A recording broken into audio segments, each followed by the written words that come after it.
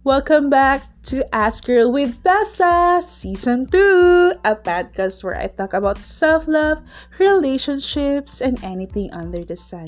You can listen to me on the following podcast streams: Breaker, Apple Podcasts, Listen Notes, Google Podcasts, Spotify, and Anchor. And do follow me on Instagram. Search Ask Girl with Bessa. Thank you!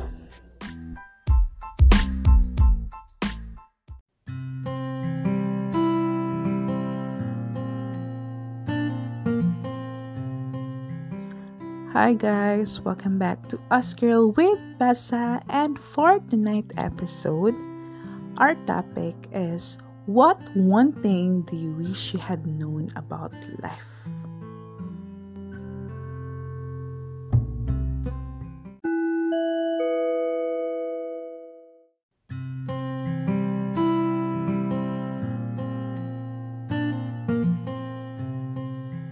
Okay, let's start. Number 1. You will fall in love many times throughout your life. Don't worry on rush things. This is very important, especially to the young ones. Like when they have already their first boyfriend, they felt like, I want to be with my boyfriend for the rest of my life, like that. So always remember that don't worry or don't rush things. Number 2, stop wasting your time with the wrong people rather than spending time to please them and work on your own shortcomings. Few years later, you will realize that they were not worth of your time. Number 3, make good friends, the ones who will stick during bad times. And remember not to rely on people for happiness. This time, I can say that there are some Gen Z that they just being friends with people because they want to be happy or they want to be in. And I think we should aware of that. Like ako personally, ayoko ng friend na for fun lang. Gusto ko friend for fun and for bad times. Number 4, sexual attraction is key to start a healthy relationship. Don't be ashamed of your preference. Anyway, ito naman is parang for me, I considered it like paano ka magkakagusto or ma-attract sa tao kapag walang attraction. So, hindi naman like sexually like you want something to be, hindi. Siguro, a kind of attraction that you felt like, oh, parang may charisma to or something sex appeal, ganon. And number 5, parents give advice from their perspective, which is one generation older than yours. So keep that in mind that choosing a career, either you like it or not. For me kasi, when it comes to parents, like they will give you some pipilian. But at the end of the day, at the end of your school and everything, you are going to choose kung ano yung gusto mong work. And I think it's very important to be career-wise. Number 6, being an adult doesn't mean you have your shit together. Neither having a job or being married and having kids. I've seen peers in their 20s starting families and being clueless. And it's totally irresponsible. So, it's really important na we become responsible sa mga pinipili natin. And number 7, I'm afraid to say this, but money and status change the way people perceive and treat you. Ito naman, masasabi ko like, in my personal experience, this is true.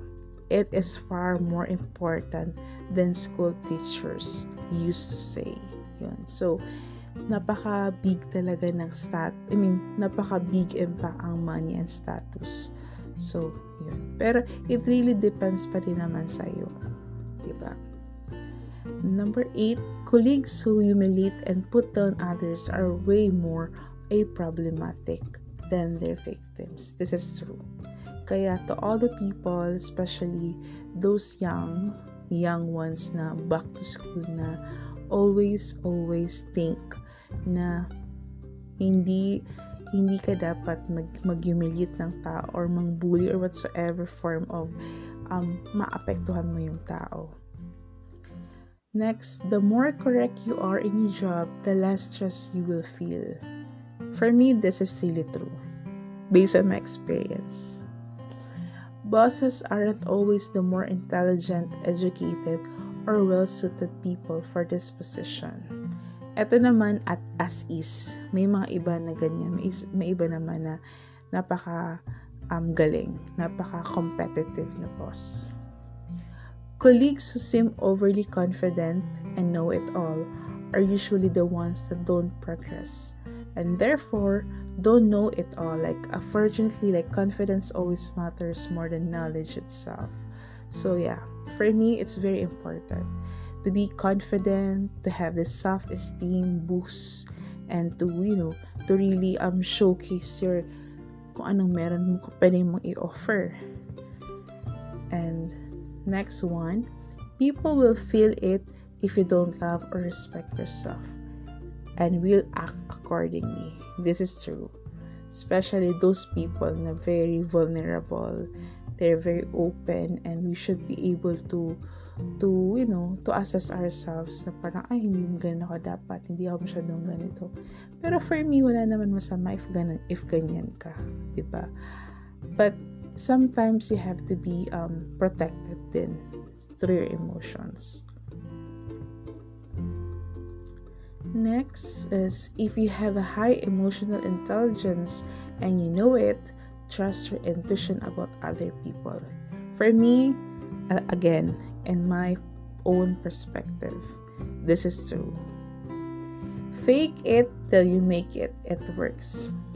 Yun lang. I mean, ito naman as is. Hindi ako ganun ka, pero mostly may mga tao na ganito. Fake it till you make it. So, it works for them. And second to the last, attitude matters much more than intelligence and knowledge. Totoo. Kahit gaano ka katalino, kahit gaano ka kayaman, everything, if your attitude is very low, ang sama-sama na ugali mo, it's useless. And the last one, in order to not be afraid of people, look them directly in the eyes and speak with a calm voice. It shows the confidence and will make you relax too. So, yun. So, I hope in this topic, what one thing do you wish you had known about life? Nakapag-isip-isip din kayo, na-assess yun yung sarili niyo. And if you like this podcast, feel free to share it with your friends, your family, or to anyone you love. And again, guys, thank you so much for tuning on my podcast, and see you next time. Bye!